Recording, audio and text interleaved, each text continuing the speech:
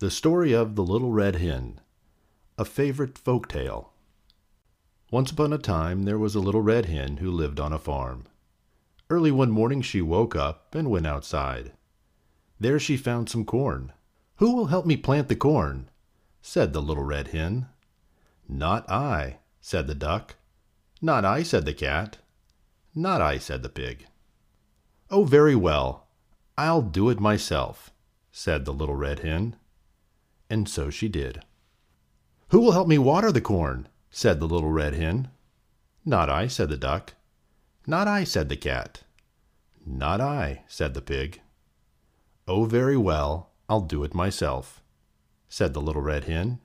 And so she did. "Who will help me cut the corn?"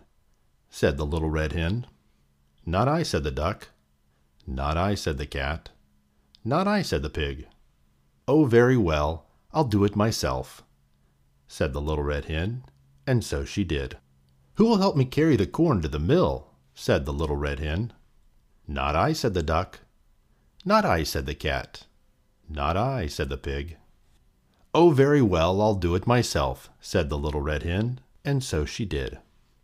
"Who will help me grind the corn?" said the little red hen. "Not I," said the duck. "Not I," said the cat.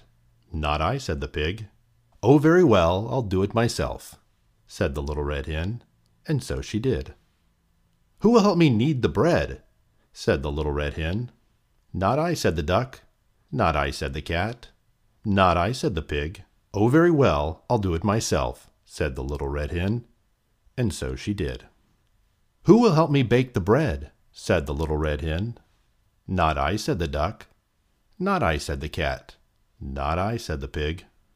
"Oh, well, I'll do it myself," said the little red hen. And so she did. "Who will help me eat the bread?"